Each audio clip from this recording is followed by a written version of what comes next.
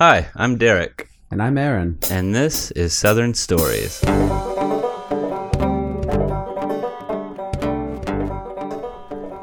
Southern Stories is the show where we have conversations with real people about their lives in the South. And today we have Mr. Jeff Metters That's right, Jeff Metters, preacher extraordinaire. and Southern man extraordinaire. That's right. Well, maybe. But yeah, today we talked to Jeff, and it's a little, to me, it felt like it was a different sort of episode. You know, usually we try to get a taste for what the life of a Southern person is and how they kind of perceive that life and how they fit into it. And we do get that a little bit, but I feel like more we weigh in more on his works as an individual more so than a Southern person, I would think. Yeah, that's true a little bit, but Jeff also gives us a pretty nice comparison between the folks in Colorado and here, and gives us a sort of perspective about the religious makeup of the South that we don't get to hear too often. Yeah, I really enjoyed this episode because, I mean, religion is always a fascinating topic, and to be able to talk to somebody whose whole life has been involved in that sort of thing, it paints a very nice picture. And it's also just, it's interesting to hear his take from when he went to Colorado as well as California. Yeah, and I feel like Jeff has a pretty intuitive perspective on human behavior that I didn't quite expect. Yeah, I mean, he's a really interesting fellow. He's a smart guy, a nice guy. It was nice to sit down and talk to him. Yeah. So why don't we just let him hear it? Yeah, I guess it's time enough for it. Here's Jeff Metters' Southern Story.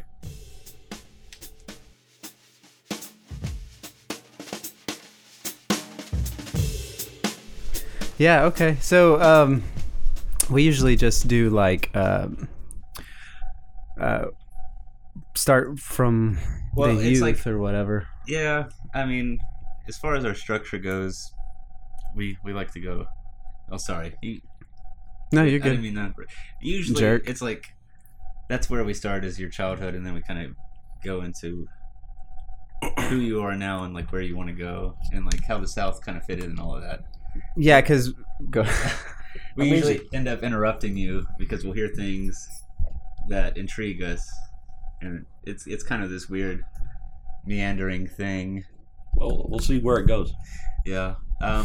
But generally it starts off with something kind of not relevant, like this. Like, you look very familiar to me. Like, I've seen you around somewhere. I don't know. I get that a lot. People ask me if I work at Redbeard's Tattoo Oh. in Hot Springs, but I haven't. Well, Aaron tells me that you're involved in some sort of church affiliation. Yeah, I'm a preacher is my main deal. And do you go... Because I feel like I've seen you handing out some kind of flyer or something. Because I used to work at Mazio's Pizza, and I remember one time somebody came in and was like, hey, we've got this thing going on. It'd be great if you could... Yeah, I got Mazio's gave us a sponsorship for our car show. Our church does a car show every year. That's what it was. That's exactly what it was. We raise money for Habitat for Humanity, and also we raise people become aware that our church exists and doesn't suck because of this car show we do. It's kind of if those people like the things that I like, then maybe they're okay. So it's good for PR for our church, and we raise a couple $1,000s every year for Habitat to build homes for working poor folks. So we're excited about that. Mm-hmm. But that's what it was. Yeah, I'm not afraid to go ask for money for something else, for someone else, and I do it well. Maybe we need to figure out how to do that. Well, it's amazing how few no's I get. Yeah. Ask money for us, although I don't know if it's a worthy cause, but we can make it. I guess you can sell anything like that if you just spin it the right way. I don't know. Maybe we just need a new spin. Well, I'm glad that mystery's been solved for me. So that's all I've got. I'm done. You're good. So we know that helps establish though where you're at now. So you preach, but you're going to start a new ministry in Texas, right? That's right. In about a month. In about a month, and I want to talk about that, but if we get into that first, Yeah, I'll get started. Talking about yeah. Sorry. So where were you born in the South or? Yes, Mesquite, Texas, East Dallas. Oh, okay. So you left. Was that where you're going back to? Where is it? No, we're going to just south of Abilene. Now, we went to college in Abilene, but grew up in Mesquite, big rodeo country. Yeah. Okay. And you were raised there? Yes. Yeah. Did you have any rodeo activities? No. We lived in the country, but we were really city folks mostly.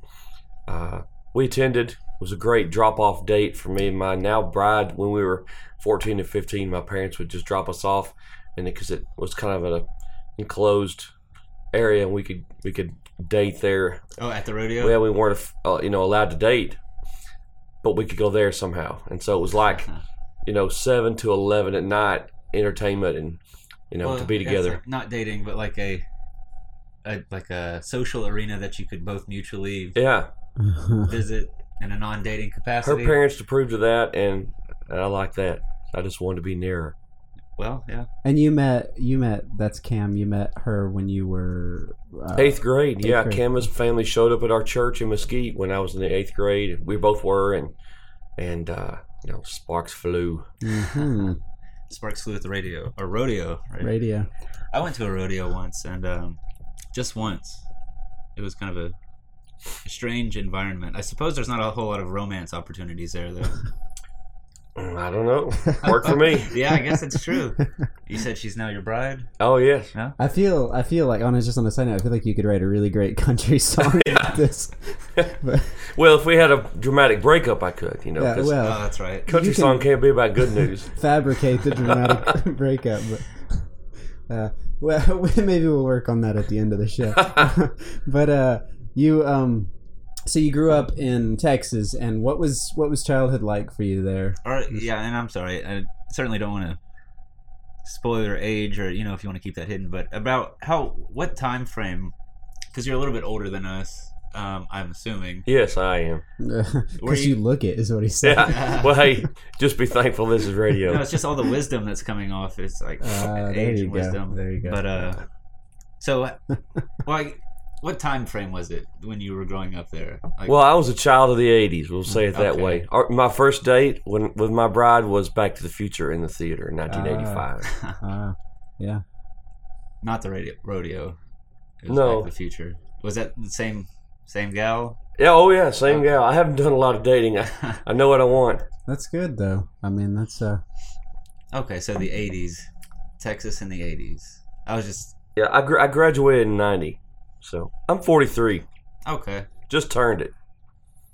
All out there now. There. All the cards on the table. There it is. Okay. And you... I'm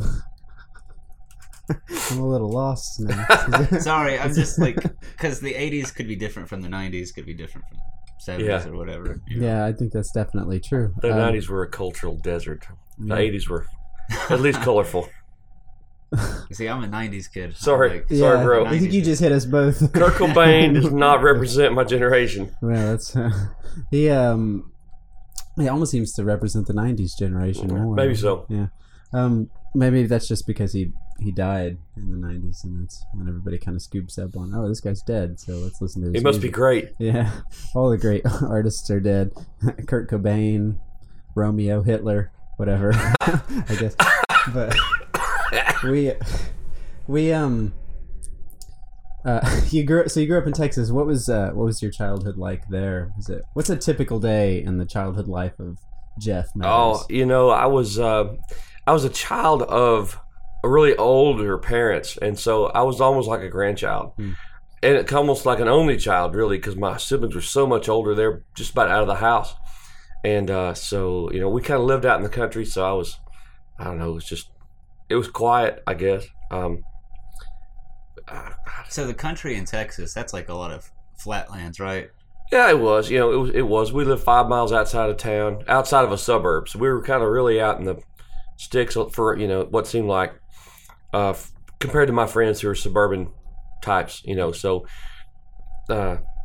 yeah, I mean, watched the Dukes of Hazzard, shot my bow and arrow, pretended to be a cowboy. Oh yeah, that was sounds my like childhood. a Southern kid. I had a little red wagon. Were you a troublesome child or? No, I was obnoxious, to be sure. I grew up in church. My daddy was an elder in the church when I was born, and so I alienated most of my friends by overly, proselytizing them and trying to get them to come to church and stuff. Oh, really? Even from probably first grade, I was hounding them to. It was important, It was a matter of eternity hung in the balance, and Was that I was a driven effective? first grader. And you said you alienated yourself because of that? Probably, I Did probably they- pushed too hard. Did they actually kind of distance themselves? Well, we won't blame it on Jesus. It was probably my personality. Yeah. Well, it's like, or it could be them. I mean, Yeah, That's I their mean, choice, I was, right. I was very hardline evangelical child, and I was doing my best to get them to heaven, and I was obnoxious. I have no doubt I was obnoxious looking back on it. Yeah. that seems like a good approach. I mean, if you believe in it, you gotta send them that way. But, so did they stop coming around? Your friends? There was no around. I lived out in the country. Oh, I didn't have any neighborhood friends, so so these people that these you are just school acquaintances that Oh, and they couldn't I get away called from them you on the at school. landline telephone, dialed, Yeah. hey, would you come to church with me on Wednesday night? They're like, no, I gotta rock this Atari, or whatever. And so And yeah, that in was. doing that, you made the road. Yes, I was making the finger rotary dial.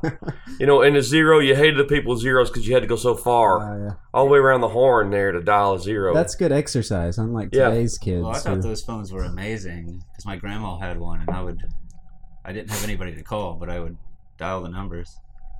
It was just like, They're great. I owned one up until maybe a year ago because when the power's out, your cordless phone won't work because it's plugged into the wall. So that the Melamine gigantic phone is useful in that case, and of course it's self-defense as well. I mean, you could take the receiver in one hand and the console in the other. You could defend yourself. You got a cord between. I mean, in a pinch. well, it sounds like you're prepared. The old school phone. Hey, I'm a dad, so gotta be ready for anything. Yeah, no, I'm sure that I've seen rotary phones used as weapons many times in film, Oh yeah. but it doesn't make you think about. You couldn't do that with an iPhone. It's just No, No, you'd you're be right. worried about breaking it. Yeah. Gosh. You'd probably fall on it and just let yourself take the hits just to protect the phone. Yeah, it's using the other foot. So, Yeah.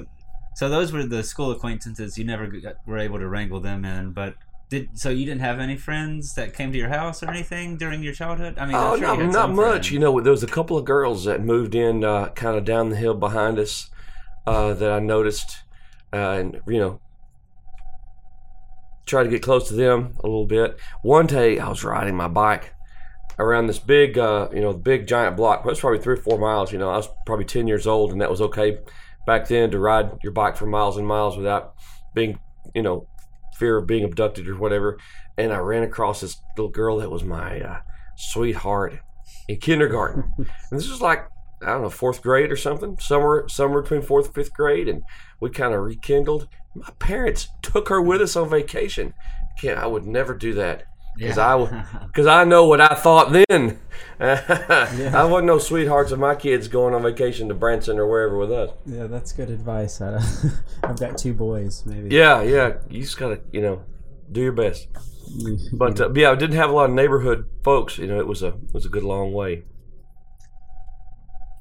So you spent your whole childhood then in Texas, and then Yeah, until college, and went to Abilene Christian University. When I finished high school, and we were there 4 or 5 years. Moved to North Texas, Denison, Texas, after college for a year, and then back to Fort Worth and started a church right out of, as soon as I finished college, we started a church in the inner city in Fort Worth, Texas. Okay, so before we jump into your adulthood, you've got this line here that's connecting everything, which is the religion. Yeah. So you grew up in it, and you tried to socialize with it, try to get your friends to come to school, your school acquaintances, and you went to that college, Abilene? Christian. Yeah. So, I mean, obviously, it's had a big impact on you, but is there some way that you can kind of define it? Like, is it just because you grew up with it and your dad was an elder, and like, how did it stick with you your whole life? Why do you think that it took to you so well? Wow, I would just say because good people took the time to invest in me. You know, people that really bought into it, people that really believed it, took the time to encourage me and to teach me, and you know, like really kind of took me under their wing. And I found that belief is a choice, and you know, you get around people that you love them, and so you begin to believe what they believe because you see it working. Mm-hmm. And so I think that was my story, that I saw it working in the lives of my family, my parents, godly, good people that really practice what they preach, and you know, and took the time to, you know, to give me some of that teaching that I believe was legitimate. Yeah.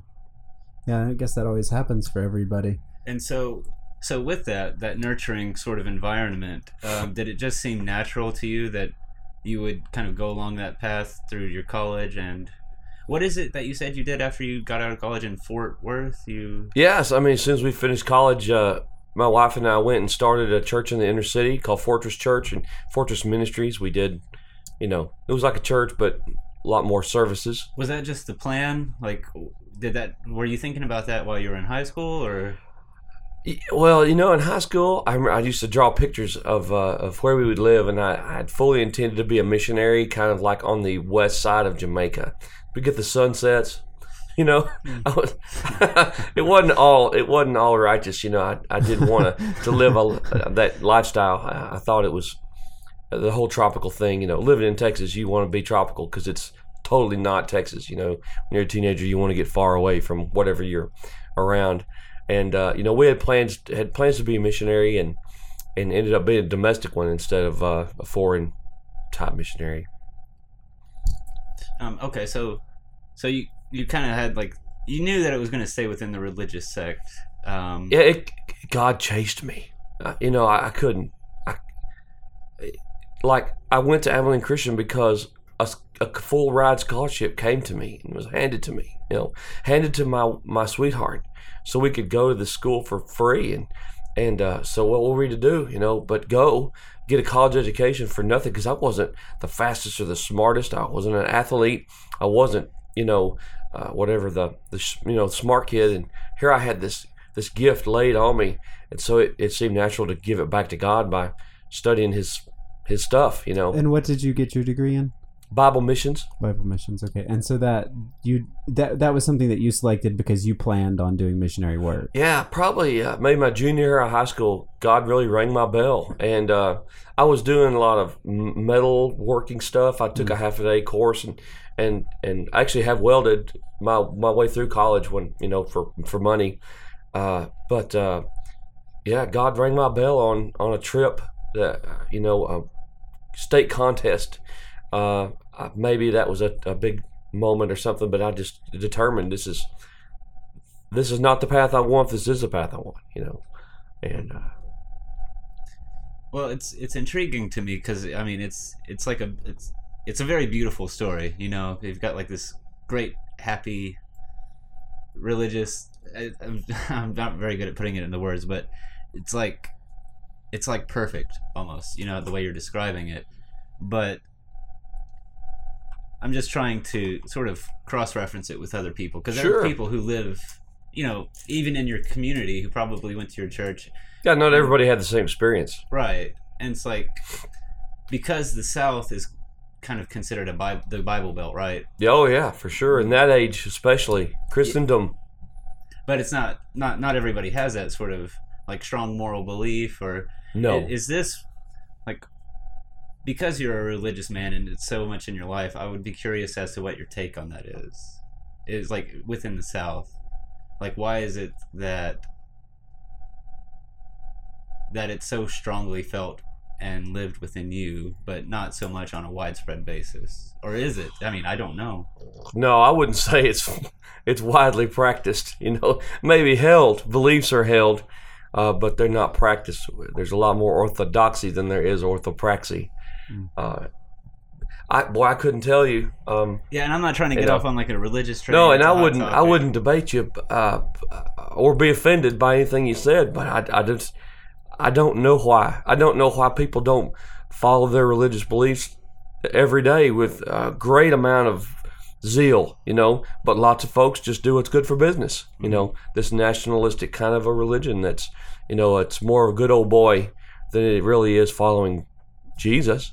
What do you think that there's something more pressing or more relevant in the South about religion and churches than, have you traveled around in the North or been to No, yeah, I'm so Southern, I haven't taken part much. I've spent most of my life here below the Mason-Dixon. Yeah, I know that you spent some time in California, though, right? We did. We were a year in California and loved the Christians we met there. We were 3 years in Denver and loved the Christians we met there because it is not good for business, in those places to be a Christian. And so the folks who were Christians really, really were. Spent more time in people's homes, ate more meals with people than I ever did in the wonderful, greasy South, Oh, okay. Really? We, in the South, we talk about grits, but we don't have people over. Yeah. The community wasn't there. When we got to Denver, there were 50 people at our house from the church ready to unload our moving van, put our beds together and whisk us away to feed us and love on us, and care for us. And it was done in an hour's time.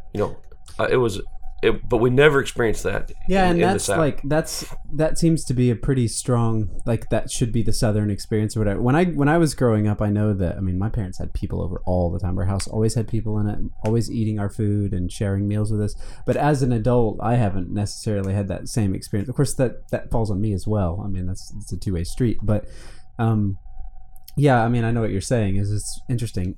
But you worked with when you guys were in California. You worked with the youth there. Is that correct? Yeah, we worked with folks on Venice Beach and Santa Monica Boulevard. There's tons of homeless teenagers and homeless young adults. 13 to 30. That was our California experience, and then in Denver also, we started a ministry called Dry Bones Denver. In Denver, and it went so well that after 3 years, we left our 5-year plan and went to California to start another of the same thing because there was such a great need, and the church had a great response. Yeah. When we presented them with God's will and a plan, they jumped on it. And what did you do?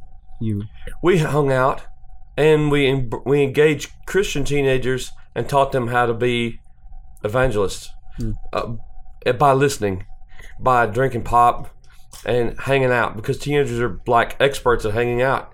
And so we just said, we're going to baptize the thing you do best.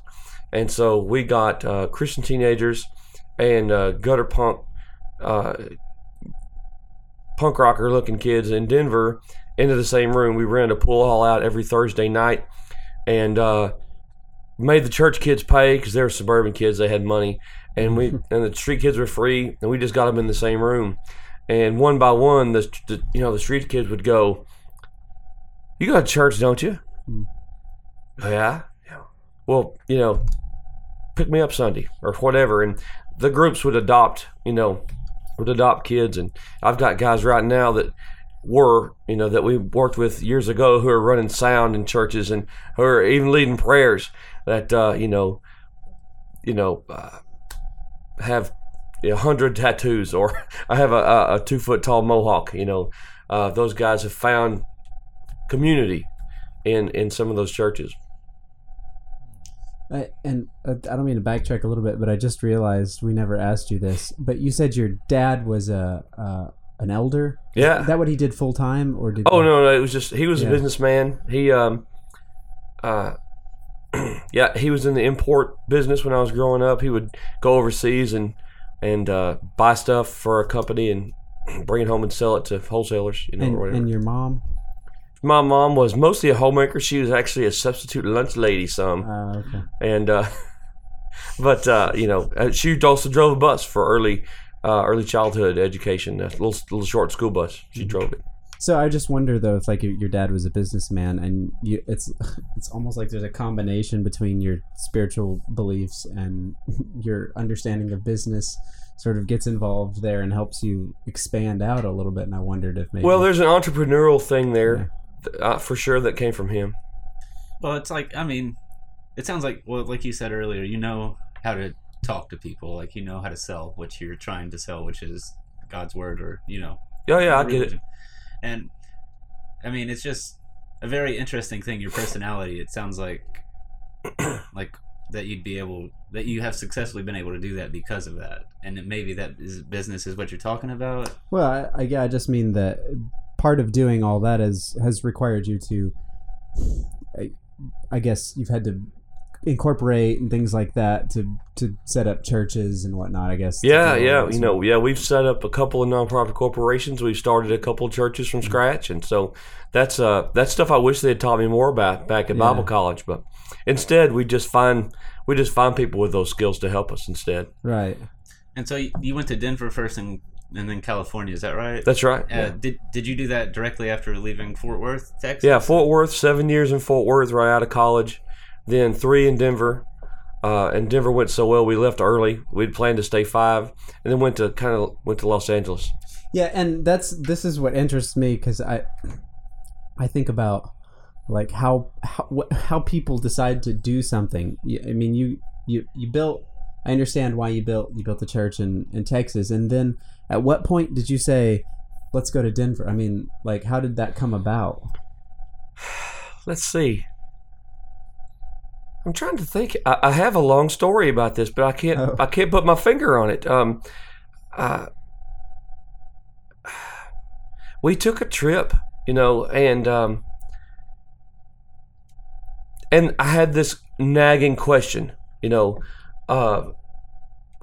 what's the homeless population look like in Denver? I'd heard a rumor or I'd seen something, and no, I started to say it was Columbine, but actually we started Denver. We got our bell rung to go to Denver before Columbine, and we were making our excuses to God, saying, "Oh, no, this is just in our minds, And then we don't know anything about Denver. We don't know anybody in Denver, and then Columbine happened, and that's all they talked about for weeks and weeks and weeks and weeks. And on the news, when they run out of things to say, they don't stop talking. They just keep talking. And so we were like, we just made this excuse that we don't know anybody or anything, and then suddenly that's all they were talking about. And so we made a couple of trips, and we saw, we opened our minds and said, God, wherever you have to show us in Denver, we're going to go there with our minds and our eyes open.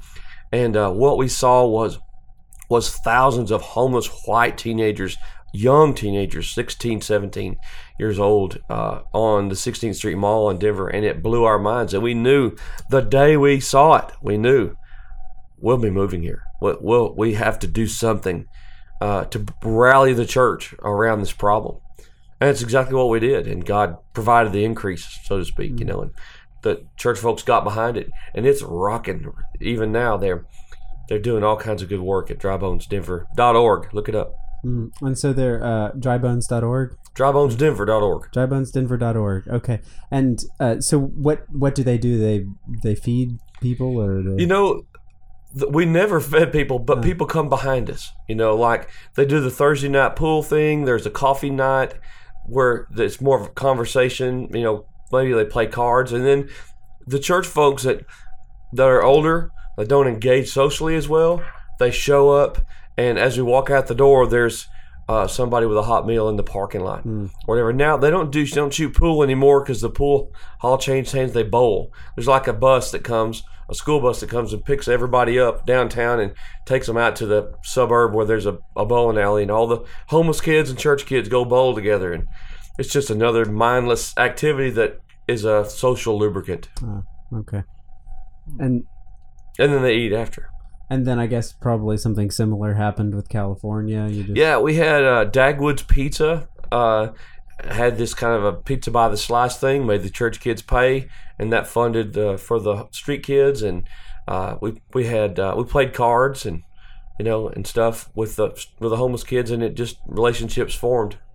Do you have any children? Or I have 5. Did you have them during these trips? Like, did you bring your whole family along? Yeah, as we had them, we brought them. When we started Fort Worth, we had 1 child. We had 2 more over the 7 years we were in Fort Worth. Then in Denver, we had 1 more child, and then here in Arkansas, we have one. We had 1 more. As soon as we got here, we had 1 more child. Wow. So it's weird though to me because you went from Texas building this church, then you went and you built this whole community in Denver, and then again in California, and it makes me like I can't even imagine why you came back this way to Arkansas. Well, we got in California was rough on our family. Well, that's what I was going to ask you. Like, why? Because I can just imagine it being like, I'm not sure why it was rough on your family, but I can imagine there's a lot of not dangerous elements, but maybe there are. I don't know. No, we just kind of, the devil just kind of handed our butt to us. We had our big Suburban, our family car, stolen, twice. 2 different Suburbans stolen just a few days apart. A couple of moves. This is all in the first 40 days of being there. We lost a car. It was replaced. That one was stolen. We had a move. Our apartment wasn't ready when we got there, so we were kind of camping in a 2-bedroom with 4 kids, and that's stressful. Then on, like our 30th day of being there, we moved everything across the apartment complex, which is harder than moving to another state. Moving 500 yards is harder than moving to another state because you don't pack, you don't rent a truck, really for that. And we owned a piano, and I just rolled it across the parking lot, past the pool, through the gate, upstairs. Oh yeah, I know a thing or two about that. So all that happened, and I thought, and my wife just was unsettled, and so after we said we're going to finish our year, we had groups coming over the summer. We're going to finish our summer strong, and I'm going to look for a job, and I found an associate ministry, kind of a regular preacher job, for the first time ever, and in Little Rock, and took it and moved my family here. So it was a real switch. It was, it was normal, and so we've had all normal we want. We're going back to weird, Yeah. Okay. So that's you felt like you needed to tone it down a little bit, slow it down a little bit, and gather yourself. Yeah. And the trouble that we encountered. It was time for a break, and that's what we thought we wanted. We thought we wanted normal, but until we got a good taste of it. And then we remembered why we had left normal to begin with. Well, how long have you been in Arkansas? 10 years.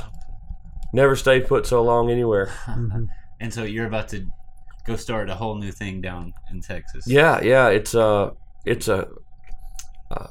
kind of a church camp to speak to young people, millennials who are coming up, going, don't be a yuppie. Don't get in debt. Don't buy a brand new house. Don't buy a big house. Drive an older car. Live simply. Live cheaply, because there's so much good to do in the world. And all of our parents, or all of their parents, are deeply in debt, over mortgaged, and they all say, "I wish I could do more good," but they can't because they're strapped.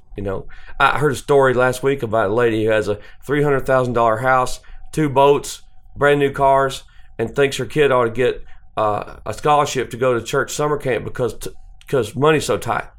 Well, it's only tight because you spend it all, and we just want to catch kids and go, wait, this is not the life that Jesus described, and this suburban life that we live hurts our testimony. It makes our religion unbelievable because Jesus was homeless, and we live in luxury, compared to everyone. Not just the third world. We live in luxury, suburban Christians, and so we're going. Wait, So it's a camp to teach that to young people all summer, and to give them some kind of a test drive of what it's like in the third world, and to invite them to the edge, to invite them to the second world, to come and try to live a different way. So it's a camp, and then it'll have a chapel. So we'll start a church because I'm a preacher, and so there'll be a church there on campus. And it will also form a community. We'll have, kind of picture a church with RV hookups, where folks can come and kind of stay put and help out and share in a different kind of life, and maybe export it because they're portable. Yeah, that's are these you're talking about people who to just help people go to school and things like that without setting themselves in debt? Or? Well, I wish I had the answer to education without debt, but I'm mostly talking about your big investments like houses and cars. In 1955, the average American house was 200 square foot per person, and now it's over 1,000, and we're not better for it. Our families aren't richer, they're not better because of it. We might be better off in a smaller house, and it's cheaper to run that house. And so, and think of the cash you'd have if you didn't have a 3,000 square foot house to pay for and heat and cool. That frees up cash to do good. And all Christians want to do good, or at least they say they do. And so we want to go, let me show you how you can afford to do lots of good. Yeah, I mean, it sounds like, if I understand it correctly, I mean, you're just teaching the scripture with like the practical aspect of being like financial responsibility, and like thus once you have that financial responsibility, you can use the excess to perform good acts and things. Yeah, absolutely. I mean, Jesus says more about money than he says about your soul. He wants us to be good to each other. He wants us to take care of poor people. He wants us to get ourselves out of the center of the universe, and just over and over and over. He's going, think of others. Think of the stranger and the alien. Think of the widow and the orphan. And we don't think much of them. But we think an awful lot of ourselves and our comforts. And so we're just going, let me challenge you to forego some of your privileges. Because you say you follow Jesus. Well, Jesus, he gave up his privileges to become a human being so that he could reach you. So he could save you, So if we want to follow Jesus, then we need to be examining ourselves. How can we give up privileges? And if we're not willing to do that, we might not be Christians. We might just be good old boys. Yeah. Do you expect that it will go as well as Denver? And because I'm like so intrigued by your comment earlier, like how when you were in Denver and in California, or specifically Denver, like the Christians, because it wasn't good for business there, they were like what's the word? Not more pure, but they were authentic, to be sure. As opposed to like everybody in the South has like the label of Christianity because they live here, and it's like, so because it's in Texas and it's still in that Bible Belt sort of thing, do you think that you'll have that authentic experience? Well, I hope to, because Abilene is a home of 7 colleges, and I love college kids. College kids believe anything is possible. They're idealistic. And we've had a great success. I've had 48 college interns over my career, and we just do well with them, and they're ready to try anything. And lots of kids who've grown up with relative comfort and security are kind of fed up with it and would rather make a difference than be comfortable. And so I feel like there's enough weirdos out there that we can gather some together to just live a little different. And invite, St. Patrick invited people out to the edge. He came up to the edge of town and called people out, come and test drive a different kind of living, different kind of life. And so that's what we're going to try to do. Are you going to be building anything out there, yeah, we're physically building structures? Absolutely. We're closing on 11.5 acres on the 31st of this month, and it has water and power up to the property line, and that is it. It is raw. It's flat, raw land. And so the first thing we'll build will be a chapel. And I'm going to build it with two 53-foot shipping containers. I'm going to set them on the ground and dig piers, concrete piers, and weld the containers down to the piers. And then we'll just set trusses across those and build a big chapel, 1,800 square feet roughly, chapel out of shipping containers, and a kind of a do-it-yourself project. And then the dorms and the shower houses will also be made of shipping containers, as well as our home, which will follow that.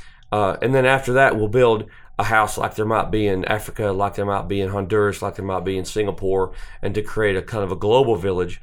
Each year we'll build a new Southern Hemisphere type house. Man, it reminds me of like transcendentalism or something. It's just like so. Yeah, well, that's very much like what it is. It's like, what is it, Walden? Yeah. Walden, yeah. Oh yeah, love. We read through that with our small group at church. Well, we didn't read through Walden, but we did a lot of talking about him and read through. Was it Anthony DeMello has a book about. He's a dead Jesuit priest who lived his whole life in India, and he kind of got us on this path a little bit of going, get outside of yourself, and solidarity with the world's poor helps us to understand, helps us to have empathy and compassion better, and so we want to give folks a test drive of what it might be like to live in the third world. So we'll try to recreate it. You might find Henry David Thoreau like an interesting read. Oh yeah, I've read every word. I've quoted many times on Second World Experiment is on Facebook, and I love Thoreau, and I find him to be a better Christian than many folks I've met. That's so fascinating. It's like you guys are drawing from all these sources, and just like my whole life has pointed me to this. My parents were Depression era people, They were thrifty people. They straightened nails, They didn't waste, and my peers had a different generation of parents, but that just everything's pointing me to this next thing. Yeah. So just while we were on that, you said if people wanted to learn more about it, they could go to Facebook and that Second World Experiment. Yeah, Second World Experiment with a 2, number 2ND, Second World Experiment is on Facebook. We just bought secondworldexperiment.org, which is not up yet, but it's in the works. Second World Experiment on, what's the one with pictures? Instagram. Oh, okay, yeah. And then YouTube. We have this great video that a fine gentleman produced for us that is on YouTube as well. Second World Experiment. Okay. And you. So I mean, it seems really. It's just you've lived this kind of. I don't even know what to call it, but it. Very much you've had a direction your whole life, it seems like you've just kind of moving towards the same goal. I've always known what I was supposed to do. And so from Texas to Denver to California to Arkansas, now heading back to Texas again, all sort of pursuing the same goal. Would you say that this Second World Experiment that you're coming into now, that is the apex of what you've been trying to do, or you're going back to where it started, right? You said Abilene. Well, I did. We went to college there in Abilene, and I don't know if this is the apex or not. I know that I won't live a long time, and so I've tried. I think I got one more in me, and what I learned from reading the Lord's Prayer is that it's about His name and His kingdom and His will, and not about me or my legacy. And so, I want to give God one more. Because He's given me a message, and so I want to do my best to get it out there for His name and His kingdom, His glory. And so this is not a culmination. It's not the end. It's not. Well, maybe it is a high point, but I don't see it as a high point with a drop off right at the end. It's just the next thing. What we've done in Fort Worth and in Denver and Los Angeles was go to people and say, I know God's will and I have a plan.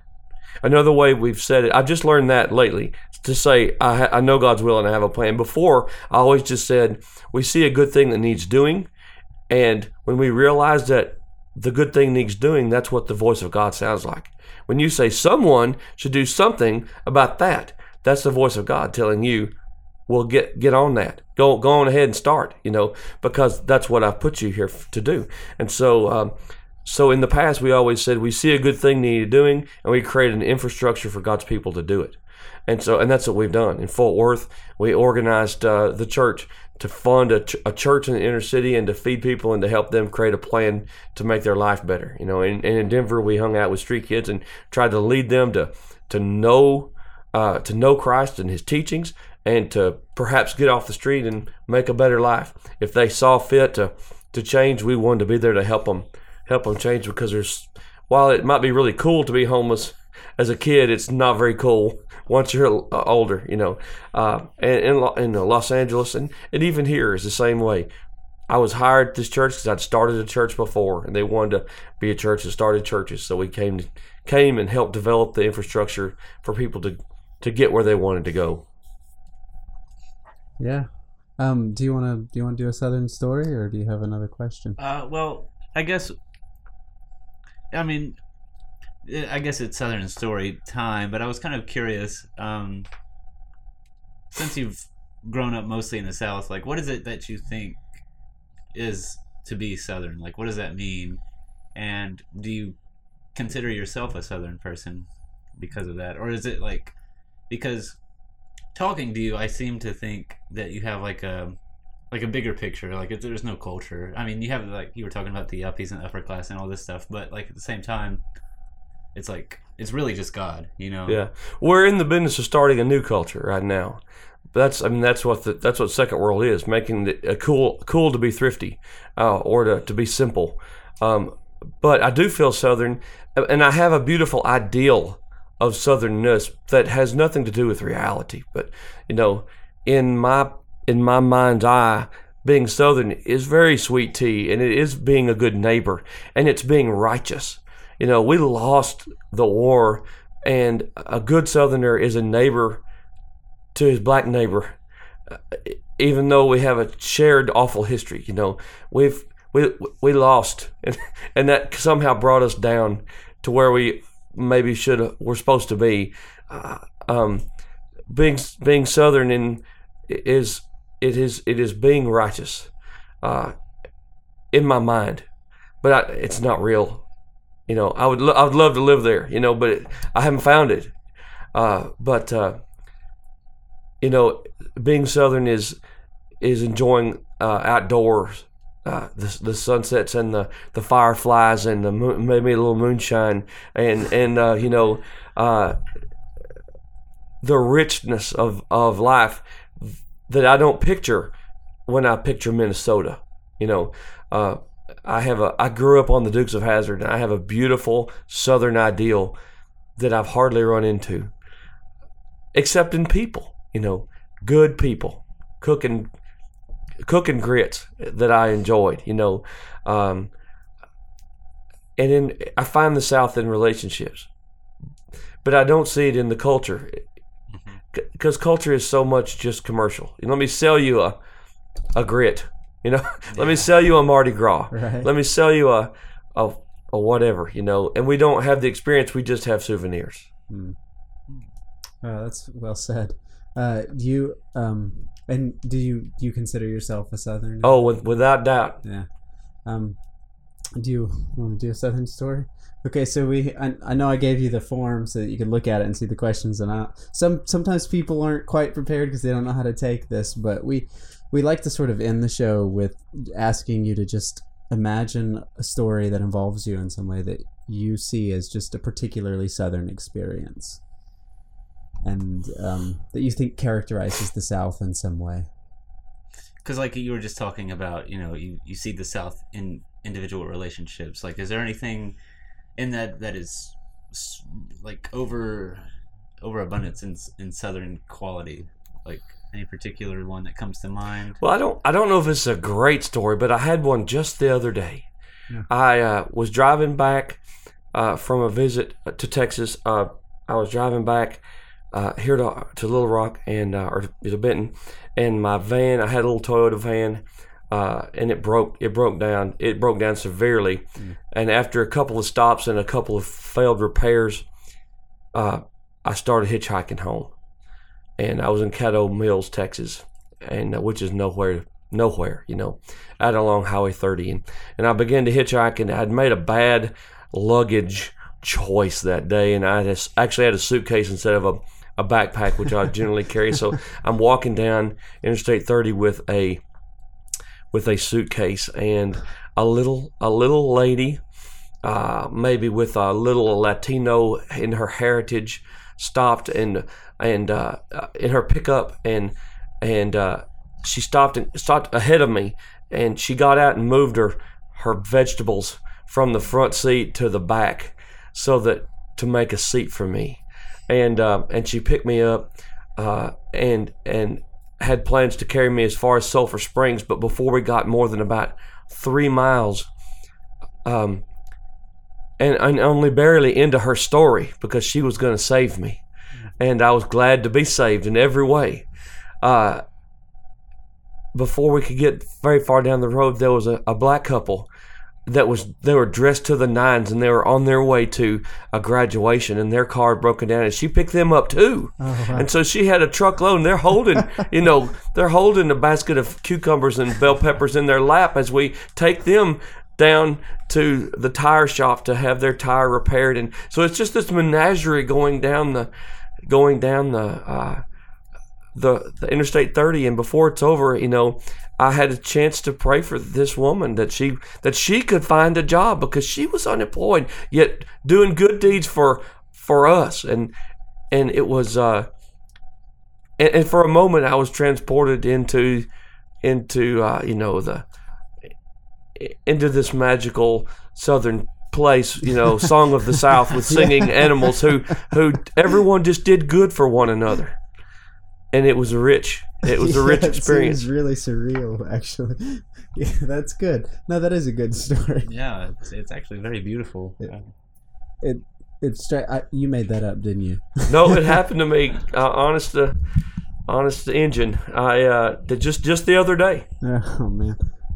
Well, I appreciate you coming out here and sharing, your stories and your time with us, and I hope your Texas adventure goes well, as well as your previous endeavors. I mean, it sounds like you'll be successful, because you sound like a successful person. Well, it's Texas or bust, because we're risking everything this time. Well, you can always come back, right? All right. Thanks. Thank you.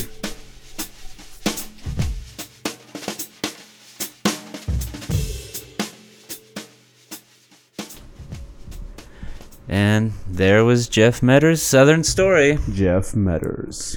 Yep, preacher man extraordinaire, Southern man extraordinaire. That's right. I think it was an enlightening episode. I think it was pretty fantastic.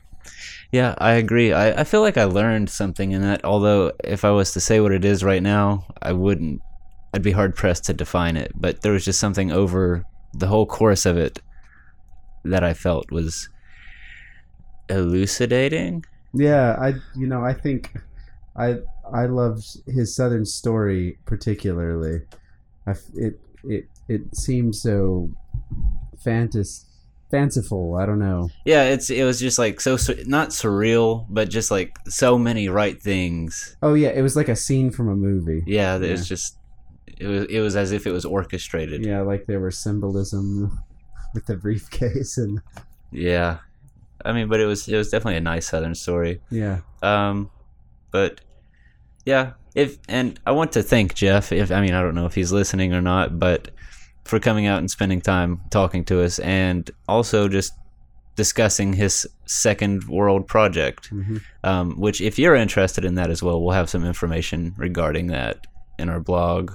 Yeah, you can check that out at wordpress.com/Southern Stories Podcast. You can also find the Second World Experiment on Facebook if you're interested in learning a little more. Yeah, I think he mentioned like specifically where okay. to, yeah. Yeah, just go back in the episode a little bit. Also, we'll find it and it'll be on the blog. Yeah, so other than that, I don't know. Yeah, and thank you listeners for checking in. And if you guys you can always listen to us on iTunes. You can hear us on SoundCloud. You can hear us on Stitcher. Yeah, leave a comment, leave a review. Let us know how you felt about the whole episode. And we'll keep cranking them out. Yeah, we look forward to talking to you again next week-ish. Week-ish, yeah. We've got a flexible schedule, but I guess that's okay. Nobody's complained. In the meantime, don't judge a Southern cow by its moo. Moo. Moo.